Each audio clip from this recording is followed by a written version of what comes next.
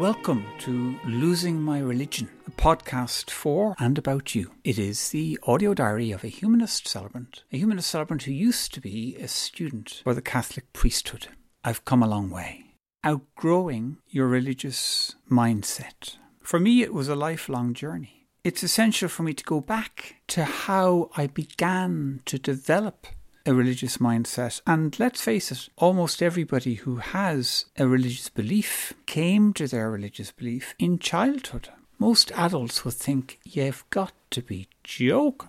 Would you go away and get life? But because we absorb these things as children, it is or can be really hard to outgrow them, right up to and including our entire adult lives. In the final 2 or 3 years that I was at secondary school, I remember wondering, does God exist? Is all the thing about Jesus' death and resurrection, is it true? My view was, if it was true, it had to change everything. But I felt I really needed to explore it because I felt if it was true, how could you be just playing golf? Or becoming an accountant, or like if it was true that God became human as we are, after millions of years of the earth and evolution of life on earth, and eventually human beings arrive on earth, and then like a mere 2,000 years ago, God entered human history and became human like us. He was fully God and fully human, and he was transforming the meaning of suffering and telling us about life after death and all of this profound stuff. Like, it had to be the most important thing on the planet, far more important than anything else you could do or think about or choose to be. It had to make a difference if it was true. In the late 1970s and the early 1980s, in Dublin and all around the world, charismatic renewal was taking off. A prayer group began in my school, and I began to attend it with some of my friends. There were Camp Jesus youth jamborees in North Dublin. There were all-night vigils attended by teenagers and adults and priests. There was a charismatic meeting in Donnycarney, which was my parish in Dublin, in Edenmore and Dundalk. They were all over the place at Dublin Airport. And people were talking about a new outpouring of the Holy Spirit, just like what had happened in the Acts of the Apostles, when Jesus had ascended to the Father and the disciples were afraid. And then the Holy Spirit at Pentecost was released, and the apostles were emboldened and encouraged, and they went out and they spoke in tongues. Apparently people of different languages knew what they were saying. The gift of tongues and of healing. And they spoke with power and conviction about the risen Jesus. These prayer meetings were typified by enthusiasm and spontaneity. And whereas masses were pretty boring and dry and dead, people in the congregation, quite frankly, and most of us looking bored. But at these prayer meetings, people would maybe stand up or sit as they wished. They would raise their arms up high over their heads, or maybe just with their palms open. Prayer was spontaneous. You'd hear, praise you, Jesus. Glory to you, God. Hallelujah. Praise you, Jesus. Glory to you, God. It really seemed that these people were authentic, that they really believed, that they felt it, that it wasn't just in their head, that it was in their heart and with their lives, and that their faith mattered to them and was making a difference in their lives. And then you'd hear people talking gobbledygook gibberish. And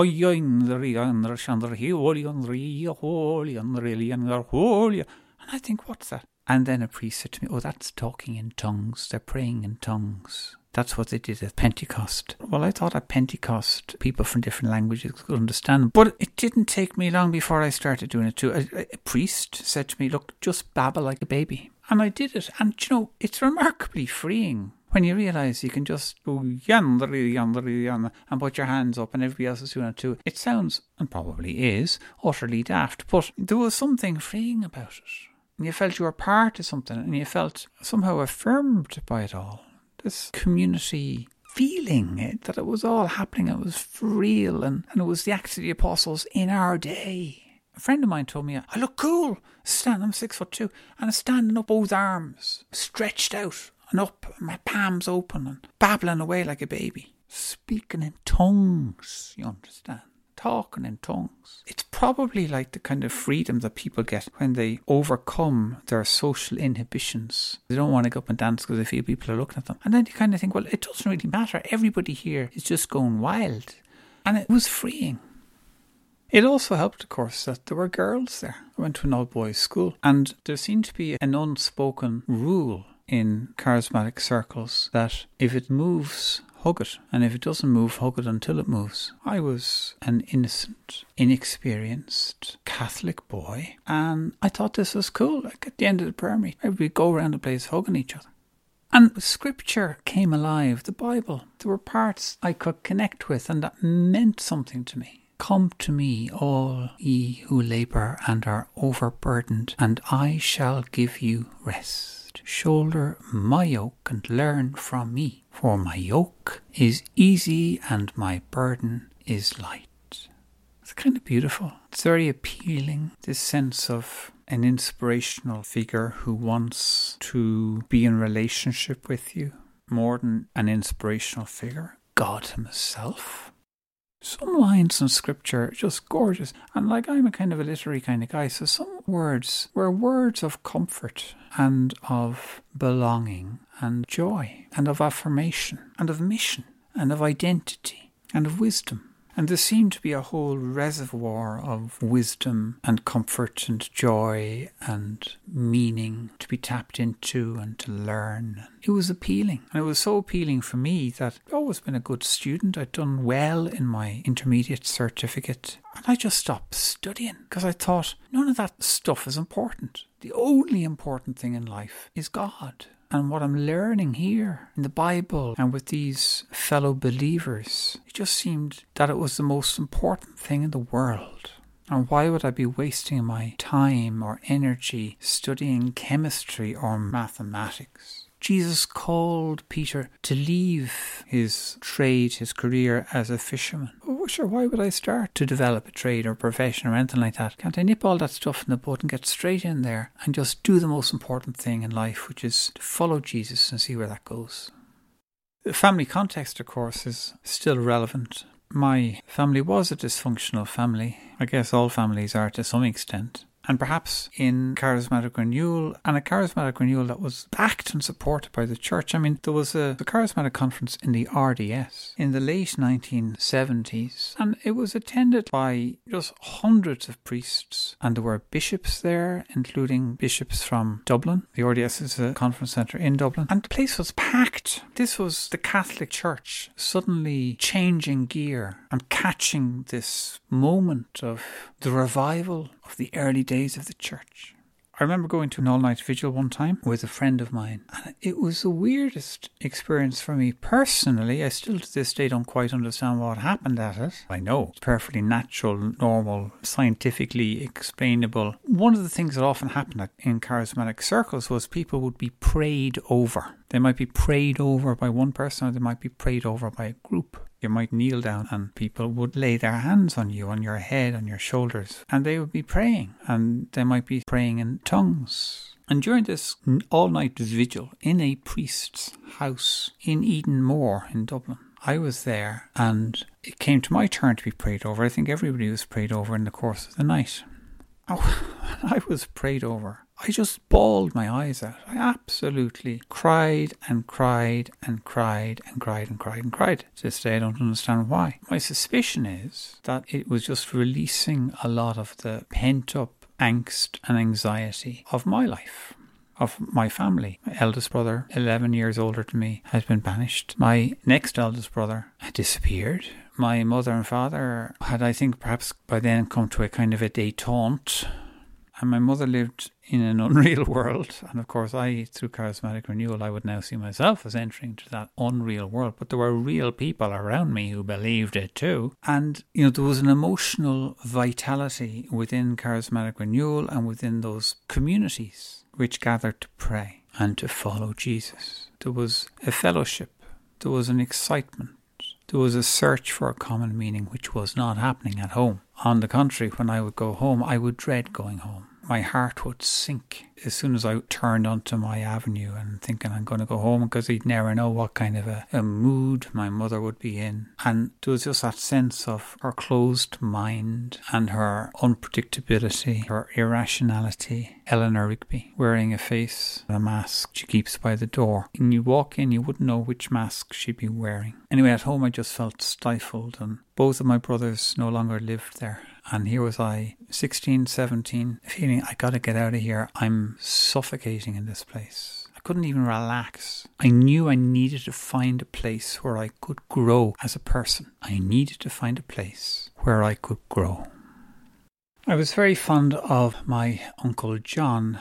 He was a priest in South Africa. My parents got engaged at his ordination to the priesthood in Rome. My Uncle John, I loved him. I saw him rarely. Because he was in South Africa, he'd come home every few years, and when he'd come home, it was a big deal made about him because he lived abroad, because he was a priest. And being a priest in Ireland, in my generation, born in 1960s, it was a big deal. He had TB and he spent 11 years in a hospital. I think he got out once during that time. And then they performed an operation on him. The outcome was that he could leave hospital. They had removed a lung. The other lung was damaged. When he'd be visiting us at night time, he would go to our front door, open the door wide no matter how cold it was outside, and he would do what he called recharging his batteries. And he would stand and he'd breathe deeply and then expel air really deeply. So he was getting as much air into his limited breathing capacity. He still had a voice. He didn't need a microphone. I remember on one occasion at a charismatic event in Rostrevor, it was an interdenominational, Catholics, Protestants all together, and he was sitting behind me. We were in a huge marquee, but he knew as a proficient public speaker that you project your voice to the people at the back of the room. So we were at one extreme side of the room, and he wanted to make sure that the person at the furthest side of the room would hear him, and by God they did. I was nearly deafened by him. He blasted out, spoke with such strength of voice, such volume. Anyway, I loved the guy. I remember one time it was his last time home before he died, and by then my father had also died.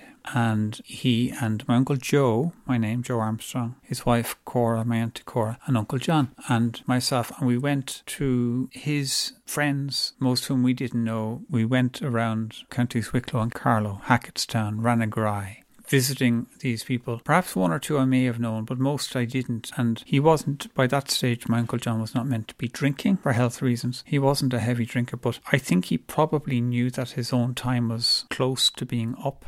And he kind of thought, sure, what the hell? And at every single house, priest, of course, arriving, the first thing is, will you have a drop of whiskey, Father? And he said, I will. And he did. And before too many houses had been visited, he would promptly fall asleep after each whiskey, leaving myself, Uncle Joe and Auntie Cora to talk to people we probably didn't know.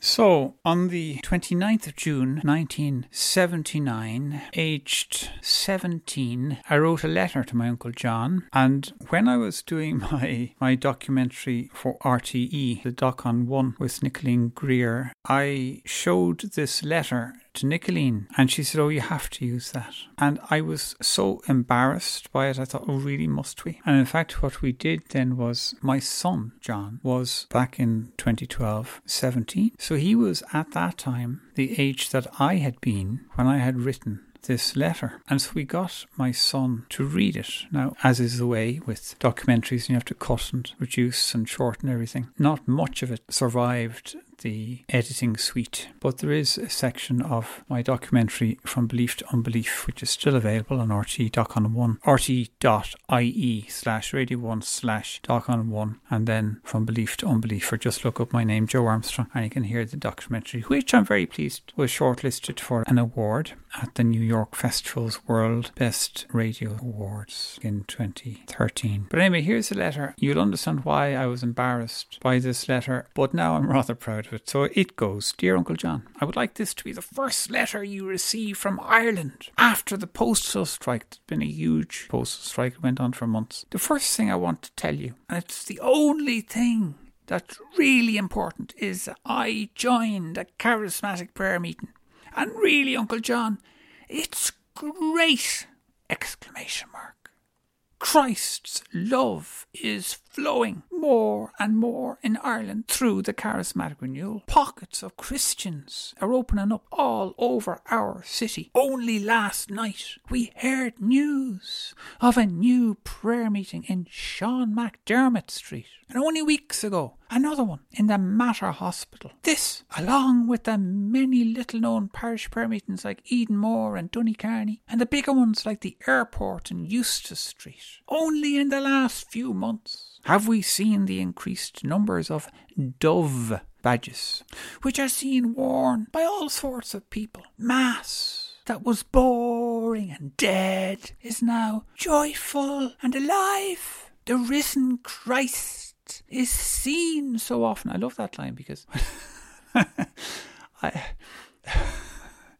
the risen Christ is seen so often. Well, I didn't see him now, I have to tell you, but I presume I was speaking metaphorically. The risen Christ is seen so often. 4 weeks ago I joined our parish meeting and I've been going for months to the one in our school. We have one charismatic priest in our parish. But only last night, another priest joined us from our parish. I pray that he will get over his initial discomfort. Please, Uncle John, pray for him too. And for all others that are starting to know not only about Christ, but to actually know him. Please, if you have a minute, pray for me too. At present in our parish, we are about 100. In Dundalk, it started at 50. Now, it's 1,000. Last weekend, there was a major gathering at Knock. Many witnessed to healing. One, who was so far gone physically, had returned an invalid to Ireland to die, and he witnessed to healing. Another was cured of multiple sclerosis. Well, I hope now that was verified, and I very much doubt if it was. Our own charismatic priest tells of a man cured of a 20-year-old ankle disorder. Maybe he got a decent pair of shoes, I don't know. And mental healing spreads like fire. To those of us within the renewal, it's back to the excitement lost and forgotten for centuries. The excitement of the realization of the risen Christ. Whatever happened to the church between then and now? You know, it feels like we're just continuing on another chapter of the Acts of the Apostles, as if there has been no time lapse at all. The fruits of the Spirit are flowing. God is alive. Jesus is Lord. Isn't it wonderful? Oh, sure, I always knew with my head that Jesus was God. I always knew that. That was not an interesting thing to say. How did you always know that, Joe? I always knew with my head that Jesus was God. But now, it's with my heart. I hope I'm not being hypocritical. The enthusiasm, the excitement seems false. It's so long been absent. Let's praise God night and day. God bless you. Praise God and right soon. So there was me. The enthusiasm, the excitement seems false. Even in the midst of that, I was going to say manic, but captured enthusiasm. There was a rational part of me saying, this seems false. And I attributed it to the fact that it might seem false because it's so long been absent. But I think the rational part of me thought, still just babbling like a baby, and nobody understands these tongues that I'm allegedly talking, or anybody else is talking or praying. Shandari, yandari, shandari, oh yeah, gobbledygook. Babbling like a baby. Anyway, isn't it interesting that even in the middle of what could only be described as a letter of extraordinary religious enthusiasm and excitement, that even in that moment, and I would suggest this is probably true for every believer, that even in that moment, no matter how committed the person might seem to be, there is a rational part of them that knows it's false. But perhaps it's like everything else seems so real that you're not prepared to wager the belief and the benefits, the hugging the girls, the freedom from inhibition, the appeal to a meaningful life, to a sense of comfort and purpose and joy. You just don't want to believe that that could all be based on something that's false. And sure, in a sense, why would you? Like, if you're enjoying it and if you're feeling good about yourself and if you're in community and you're hugging girls and you're crying away years of angst and loneliness and you feel hopeful and you feel you found the moment, the meaning of life, sure, why wouldn't you place to one side the suspicion you still have that it might all be false? Why would you trade all of those benefits that you are experiencing to attend to the alternative hypothesis that it's all based on a lie? And sure, how could it be? Aren't the bishops of Dublin at that RDS conference? And aren't there priests telling me all you have to do is babble like a baby? And weren't there friends telling me you look great standing up there with your arms extended and praying in tongues? And wasn't it better than my dysfunctional family? And if it was true, and if there was a basis for it, sure, why wouldn't I explore it with my life and join a seminary to become a priest, to proclaim it to the world? I'm interested in hearing your stories of outgrowing religious beliefs, of leaving the cave, looking at shadows and emerging out into the real light of day and seeing what really is rather than the fantasies of your mind. I'd love to hear from you. My email is podcastlosingmyreligion@gmail.com, or you can find us on Twitter at losingmyrelig1. That's at losingmyrelig and the figure 1. Please do consider supporting our podcast at Patreon, patreon/losingmyreligion. Thank you for listening. Please do follow us so you don't miss any future episode. Talk to you soon. Meanwhile, trust your doubt. Happy days.